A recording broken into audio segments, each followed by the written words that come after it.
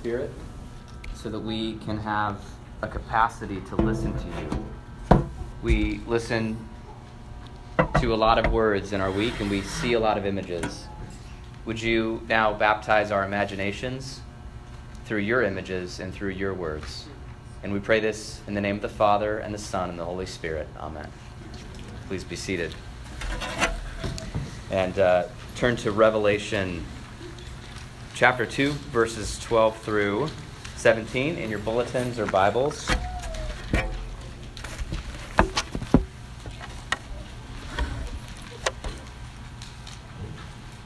We're going to talk today about what's a great response, what's a good response for the Church of Jesus when we are the objects of suspicion. You know, I love our city, and I'm so glad to be here with you. I'm so glad that we're here at Uplift High School, that we're in Uptown, that we have a stake in Chicago, that we don't just sleep here. We really live here. We work here. We care a great deal and labor every day for justice in our city, for healing in our city, for the good of our city. A lot of us, are raising kids here. We want our kids to have an appreciation for and love the city, not just to use its resources, but to seek its good. As I interact with you, I appreciate so much how invested you are in your neighbors' lives, in your coworkers' lives. I see and hear about many of you linking arms with people all over Chicago of all kinds of religious persuasions or non-religious persuasions, seeking the good of our city. I guess what I'm trying to say is that, loving Jesus and loving Chicago are not mutually exclusive at all. They overlap all the time. They're mutually reinforcing loving Jesus and loving Chicago. In fact, Jesus changes us from the inside out. So actually we have more resources to love our city. We love the city more because we have been loved by Jesus. We love the city more because we have been loved by Jesus. And so he actually gives us the capacity to love our city to life, to love our city into life, rather than criticize it to death. And we know that. We know that Jesus gives us the capacity to love our city in that way, to actually endure when things get hard. Some of our fellow Chicagoans don't always know that. They don't know about the mutually overlapping thing, the reinforcing loving Jesus and loving Chicago. Some of our neighbors are, quite frankly, deeply suspicious of a commitment to Jesus, of a commitment to the kingdom of God, a commitment to the message of Jesus. And maybe you're here and you're curious and you feel that way. You're suspicious of Christianity. You're suspicious of religious people in general. And if you're here, I want you to know I really hope that this community can be a safe place for you to process those suspicions and work those out in real relationships. And maybe you're here, but you've been on the receiving end of that suspicion. You've actually felt other people's suspicion when they find out how deep your commitment to Jesus Christ is. When your coworkers or fellow artists or professors learn how the gospel animates your public life, how the gospel of Jesus has actually propelled you into public life, they might raise their eyebrows. They might do this to you. They might hold you at an arm's distance. They might signal their suspicion in some way. Eventually, you might get the message from them, hey, you're a nice person and all, but we may not want you on the Chicago team because your beliefs are extreme. It might just be better for everyone if you either change your beliefs, which you're a perfectly reasonable person, I could see that happening. You either change your beliefs or kind of just move out to the far, far suburbs or deep into the Midwest where the people believe like you. But I'm not sure you belong here, where there's cultural influence, where there's progress. Not only are you suspect, you represent the past. I grew up around faith. I grew up in faith in my small Midwestern town. But it was hypocritical and cruel and unimaginative. And I moved here to get away from all of that. And I'm finally in a place of freedom, and you kind of represent the past. I realized early on that the Christian sexual ethic was unrealistic for me and unloving to others. Haven't you realized that? Have you realized that yet?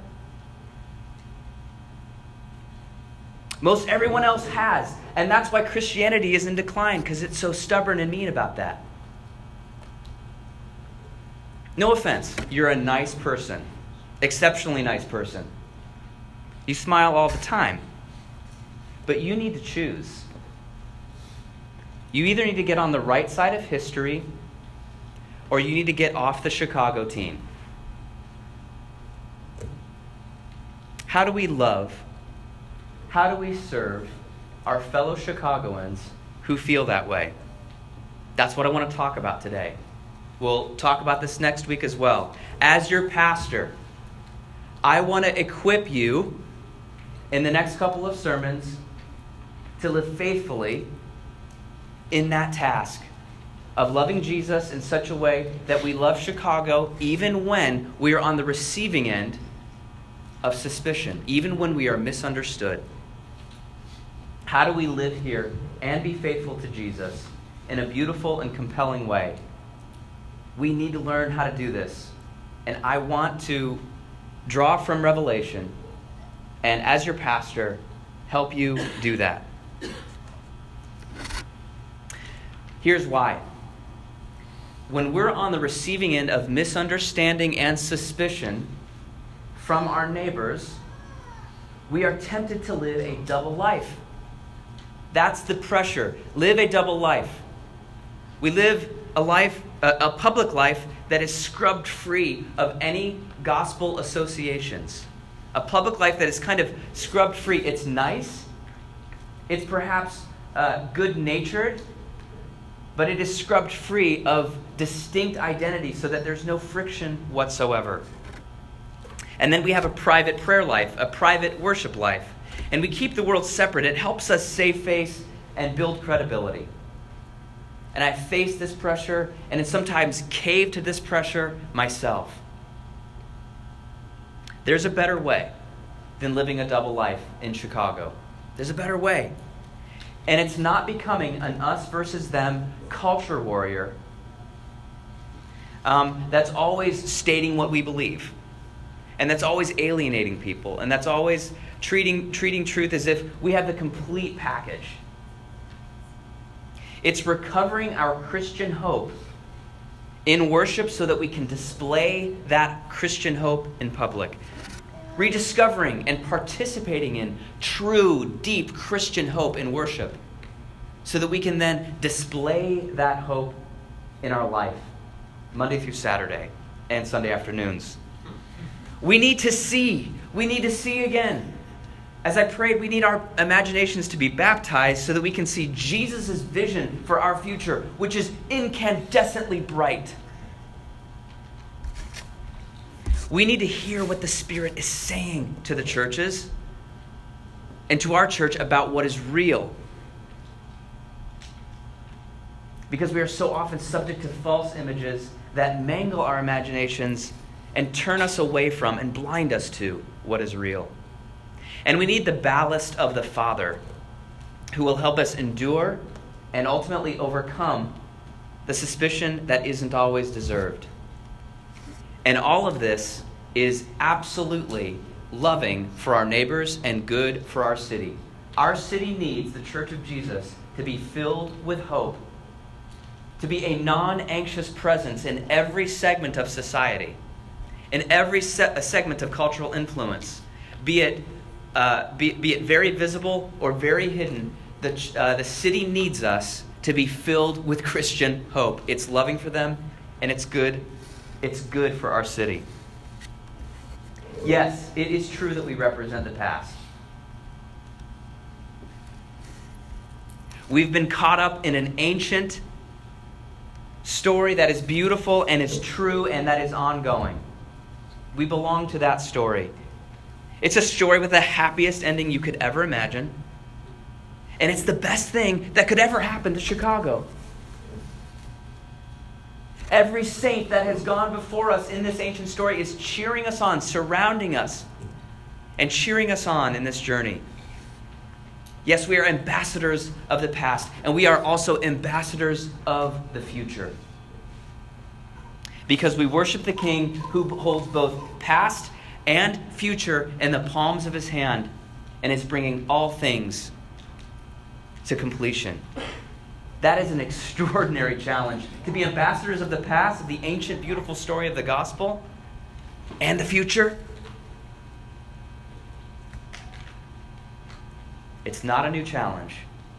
It's not a new challenge. We find ourselves in a situation very similar to the church in Pergamum, which was a city in Asia Minor in the first century. Pergamum was an academic and cultural and military powerhouse in ancient Rome. It was one of the shining cities of the future, one of the best places for millennials in ancient Rome. And it was not favorable to the Christian faith. Oh, the Christian faith, that's the faith of Jerusalem. Oh, the old religious people. But Pergamum is the city of the future. All kinds of dynamic things happening in Pergamum. That actually the Christian faith might be actually getting in the way, might be a problem for Pergamum. And so the church was dealt with as a problem. The city needed the church in Pergamum to be filled with Christian hope, to be filled with the images from the Spirit, to have their imaginations baptized so that their vocations could be renewed, so that the city could be renewed. Jesus himself dictated a letter to this church to encourage them, to give them hope, so that they could seek the good of the city, even though they were on the other end of oppressive and sometimes violent suspicion from its cultural gatekeepers.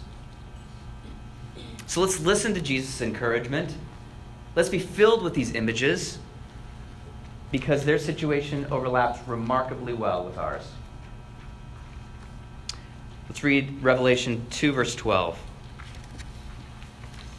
And to the angel of the church in Pergamum write, hear the words of him who has the sharp, two-edged sword.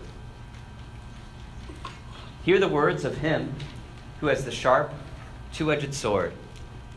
Now, if there's someone standing before you and they had a sharp, two-edged sword, you probably want to listen to them. Here's the first image, which is going to revolutionize the way the church in Pergamum saw reality. Jesus is speaking of himself here. He's the one who holds the sharp, two-edged sword. And he's reminding this church in Pergamum that things are not always what they seem.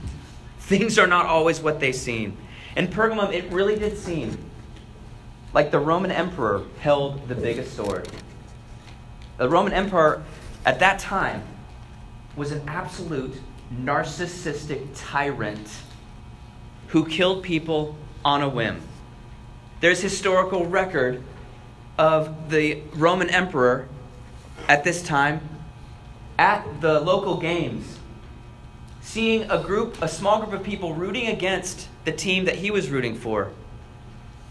And after the games were over, he pointed to them and said, you see those people over there on the other team, on the other rooting for the other side? Kill them all. He held the sword, and they all died. He enforced the way things worked. See, in Pergamum, the one who wields the strongest sword sits on the biggest throne. And if you sit on the biggest throne, you also are the author of history. You're the author of the future. You decide how things are going to go in Pergamum. And the Roman emperor was far and away the one who held the biggest sword in the eyes of the church in Pergamum. But for those with ears to hear, with those with eyes to see, ultimate reality, Jesus holds the biggest sword. He sits on the biggest throne. It is Jesus who is a threat to Caesar's kingdom, not the other way around. And the church in Pergamum needed to be filled with this on a deep level. Jesus says this at the beginning of verse 13. He says, I know where you dwell, where Satan's throne is. I know where you dwell. Jesus tells this church, I know where you live. Not just where you sleep, I know where you live, where you carry out your daily life, where you have interactions with neighbors, where you attempt and fail things, where you engage in relationships. I know what it's like to carry on faithfully in your town. Let's imagine a fictional but historically accurate scenario. Imagine with me the situation of Marcus. Marcus is a faithful Christian in Pergamum. Marcus is a stoneworker.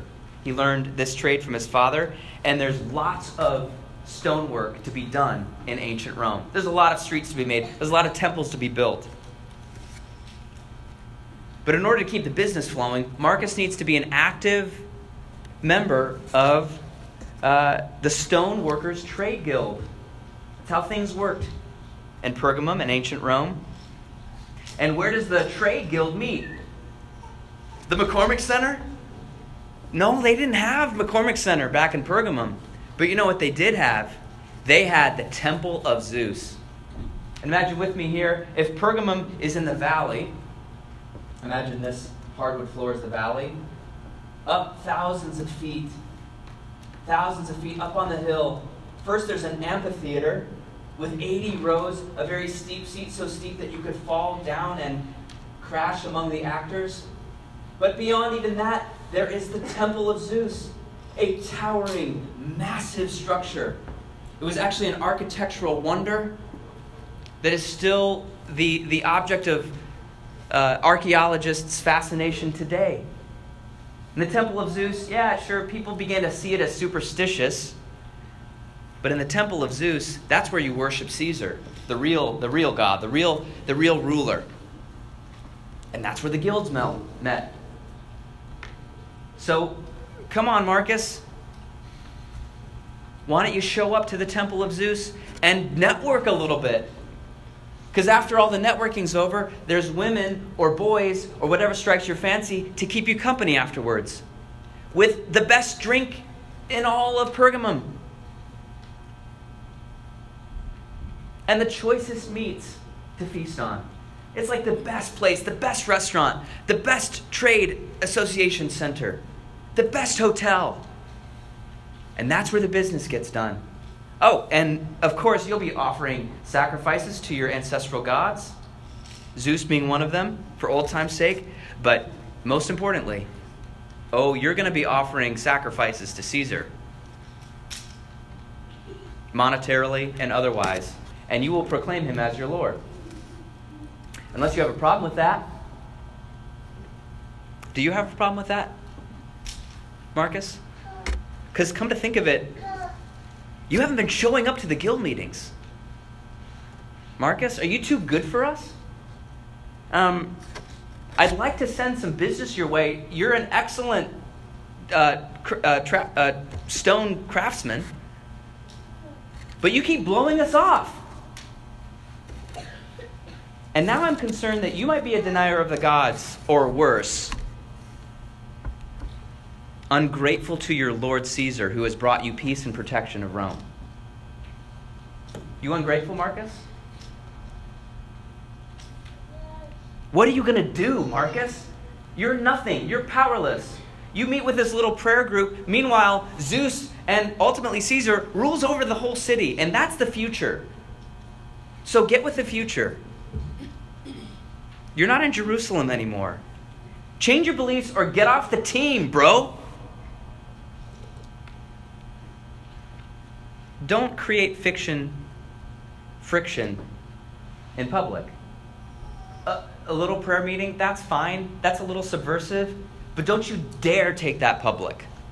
Don't you dare let that interact with or rub against, create friction with Pergamum values.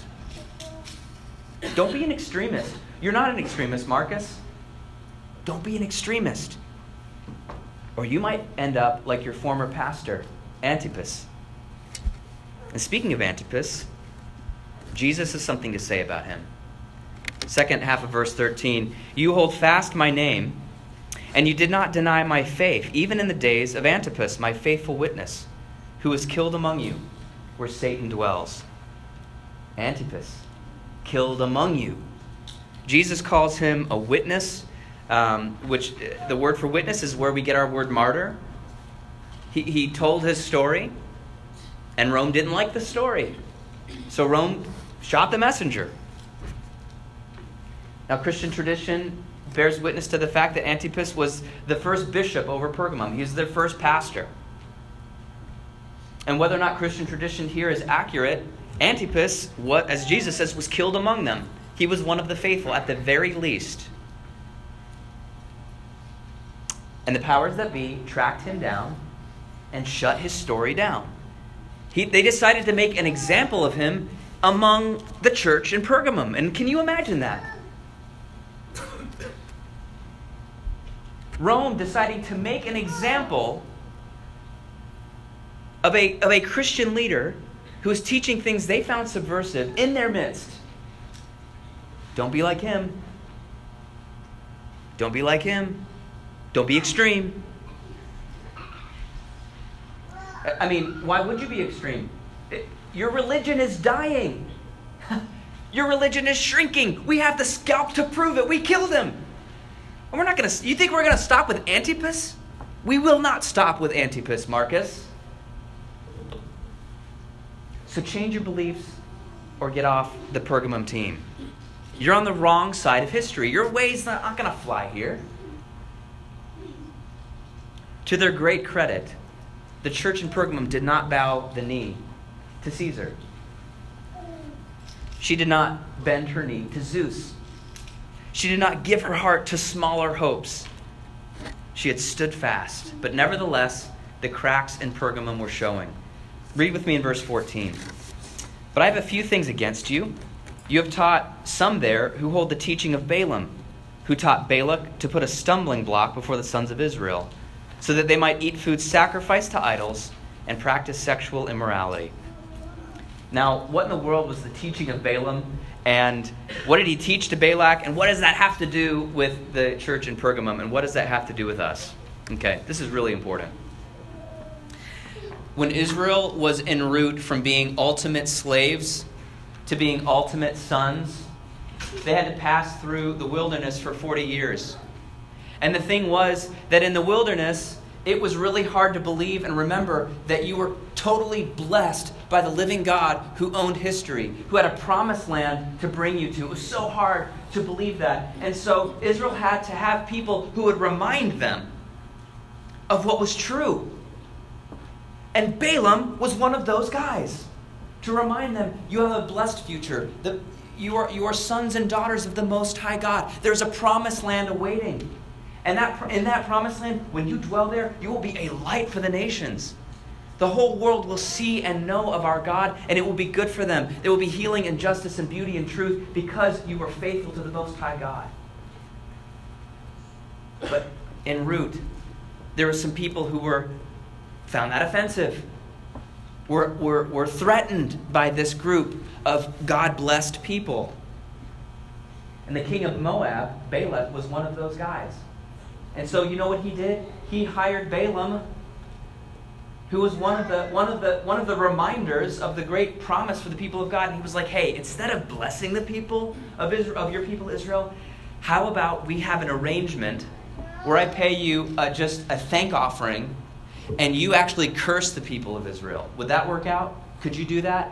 And Balaam was like, oh, I don't know. I mean, that's kind of... let's talk. And so he gets on his donkey and he's like, all right, let's go see what the honorarium's going to be for the turning blessing into cursing. And his donkey sees the angel of God with a sword in his hand saying, don't do it. And the donkey's like, oh, I don't think so. And he beats the donkey and the donkey's like, what are you doing? There's an angel with the sword and I'm not going. The donkey's talking. But he finds his way anyway. Balaam finds his way anyway to Moab and to Balak, the king of Moab. And Balak, the king of Moab, is like, here, take this generous offering. Now, curse your people. And so Balaam's like, all right. Blessing came out. He tried to curse God's people. He couldn't. So he's like, all right, let me try again. Sorry about that. Blessing came out. The most beautiful, some of the most poetic blessings upon the people of God came out of Balaam. He tried to curse him. He couldn't. And so Balak's like, what am I paying you for? And Balaam's like, all right, you know what? Okay, let's start over. This isn't working, but I have a plan. So when you go to conflict with the people of Israel, I've got a suggestion for you. When they come at you in battle to defend themselves, don't send out your men. Send out your women. And give them all of the various spiritualities and fun things to do from Moab. And just invite them to just mix it up. Because that's going to be so tempting for God's people. It's too hard. It's way too hard to get to the promised land, to the ultimate hope. So give them a smaller hope. Give them a small h hope. And make that available to them through your women. And let them mix it up in every way possible. Because God's people may just go for that. They may just be so discouraged. And they may just so be ready to just not fight anymore that they might just cash out early on their hope. They might just cash out early because they're tired of fighting, because they're intimidated. That's what Balaam taught Balak. And that is what an unfaithful Christian teacher, whether they be official or unofficial, does with the people of God. You just cash out early. Don't fight. You don't want to be a culture warrior, do you? You don't want to be seen as a mean person. So just cash out early. Mix it up. Compromise. Don't let there be friction. Make love, not war. That's the teaching of Balaam. Cash out early. Trade your ultimate hope for a smaller, more immediate hope. Because the promised land, your future is too nebulous and far away. The bullies are too mean. The pressure's too great. Just go along to get along. What would that mean for us in Chicago? Well, it starts with starving our imaginations of the city to come. We stop seeing ultimate reality. We stop seeing the bright future God has for us. We stop participating in the holy meal. We stop hearing of God's holy word of what's coming. We stop telling the story. And then it goes to hiding all associations with Christ, all associations with His church. It turns into remaining indistinct from ambient culture and living a double life, accepting moral compromises at work instead of renouncing them. It could look like sheltering yourself from society at large because you're too afraid. Throwing away your confidence entirely and just creating a sealed off reality for yourself. Cashing out early can look a number of different ways. But it starts in the heart. It starts in the imagination. Verse 16, Jesus says, "Therefore repent. If not, I will come to you soon and war against them with the sword of my mouth." So, if any of you remember, either in the book or the movies, where King Theoden was led astray by Wormtongue. Wormtongue just kept telling him, you know what, it would just be best, King Theoden, to just make an alliance with your enemy. He's not really your enemy. He's really seeking your good. And so you should find ways of working with Saruman. You should find ways of letting him have the resources in your, and remaining indistinct from Saruman. He's not really your enemy. He's actually an ally. And slowly but surely, King Theoden, the great master who was full of glory and light, began to curve in. And eventually, as he says later to Wormwood, you would have had me crawling on all fours like a dog. Wormtongue, with his sweet words of compromise, was actually diminishing the glory of Theoden and all of the land of Rohan. And it was so satisfying to read about when Gandalf comes and wars against Wormtongue and actually banishes him from the land that he was destroying from the inside out with sweet words.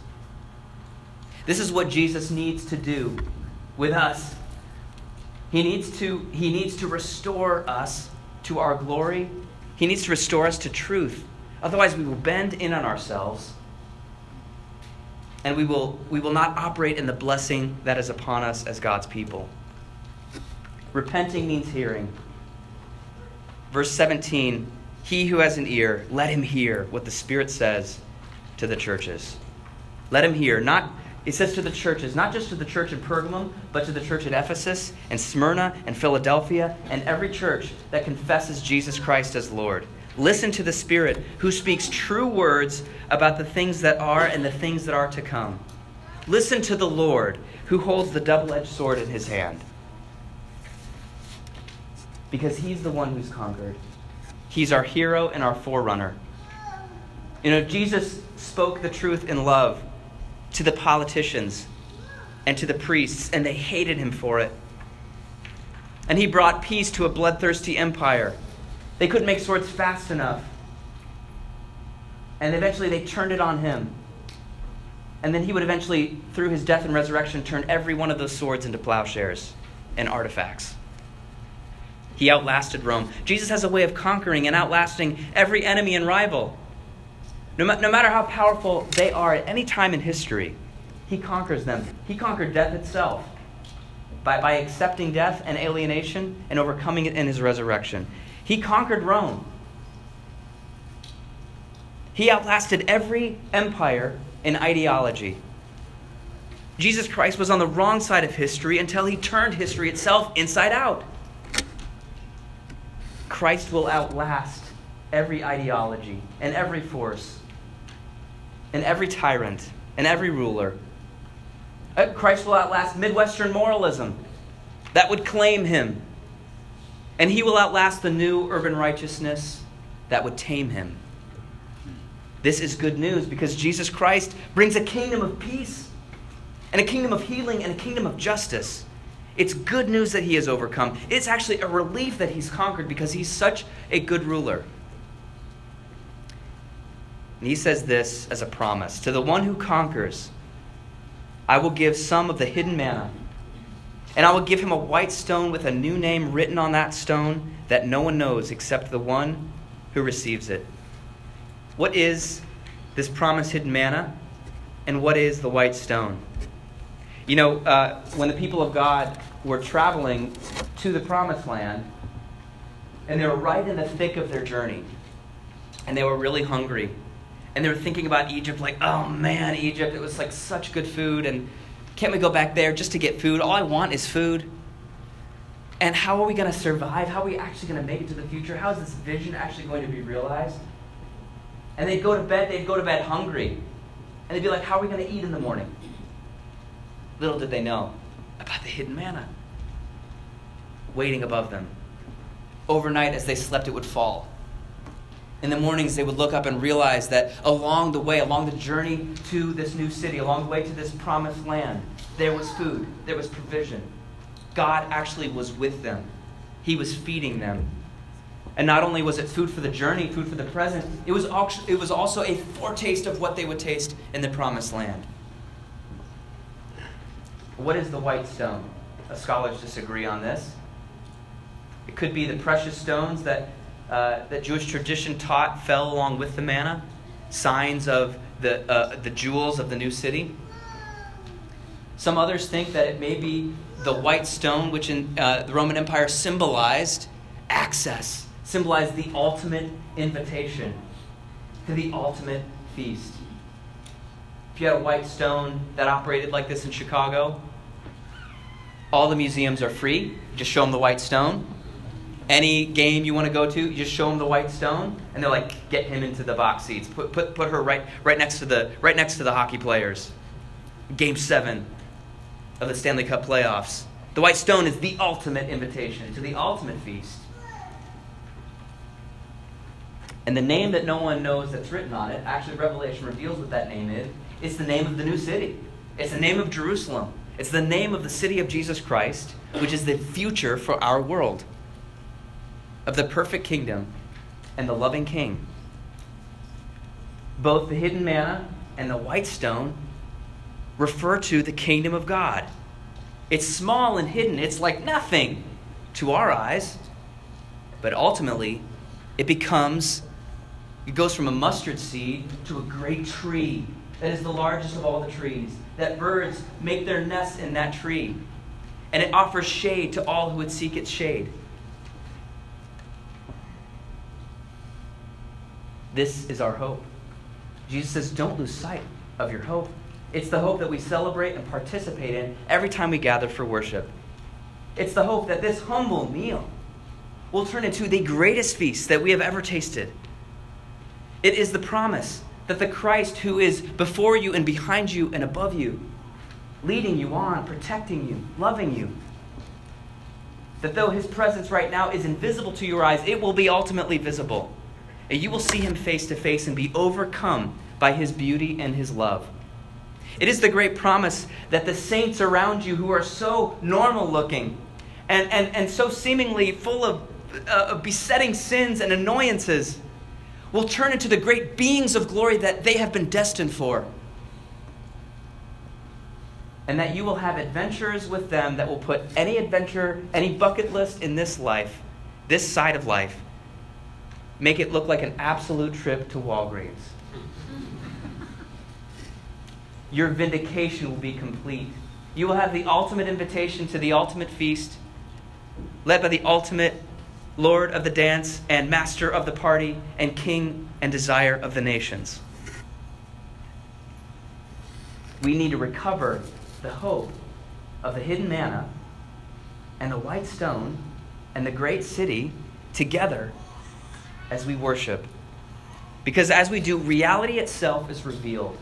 And we can then begin to see our city as God sees it. Not as something to be feared, but as a city to be loved, regardless of suspicion. It actually gives us the resources we need to move beyond suspicion to love.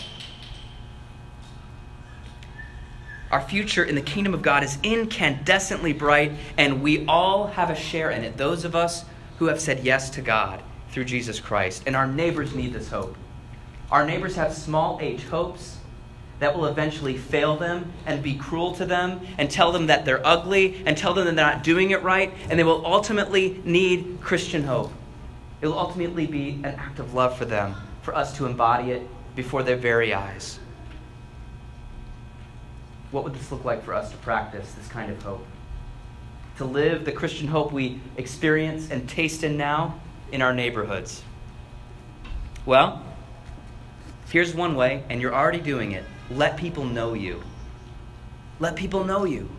Link arms with your friends and your neighbors and your coworkers and your fellow artists and create good things together and seek the good of the city and live sacrificially with them, because we have some of the most sacrificial, altruistic neighbors. And along the way, when they ask why you're doing this, tell your story. Tell it in a winsome, humble, and hopeful way. Tell them of your great hope and resources in Jesus Christ, not as a matter of private peace, but as a matter of public beauty and justice and goodness. You know, some of you, if you've got free time and you're like, Emmanuel Anglican, what are you doing for outreach? Let me tell you, there's this outreach program, and it's called Running for the Local School Council. Yeah, there's local school council elections happening all over the city. If you live in Uptown, you can run for the local school council for Uplift Community High School. And you can bring the resources that you receive in worship and bring it to bear for the good of the students here, for the good of the students in your neighborhood. Google it. You know how to do that. And run for local school council. I'm serious. You've got extra time? Listen. We'll pray for you and stand with you and help you. College students, I want you to consider and pray about staying in Chicago. College students studying for ministry, do you know that you can be a youth pastor, as it were, as a teacher in Chicago? It's harder, but there is work to be done here. There's a way to bear witness in our city, to stay present in our city. Consider staying here. Consider praying about the Lord situating you here in Chicago.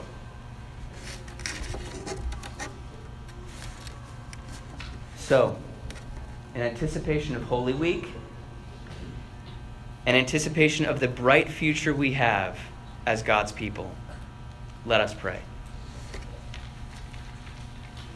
O God of unchangeable power and eternal light, look favorably on your whole church, that wonderful and sacred mystery.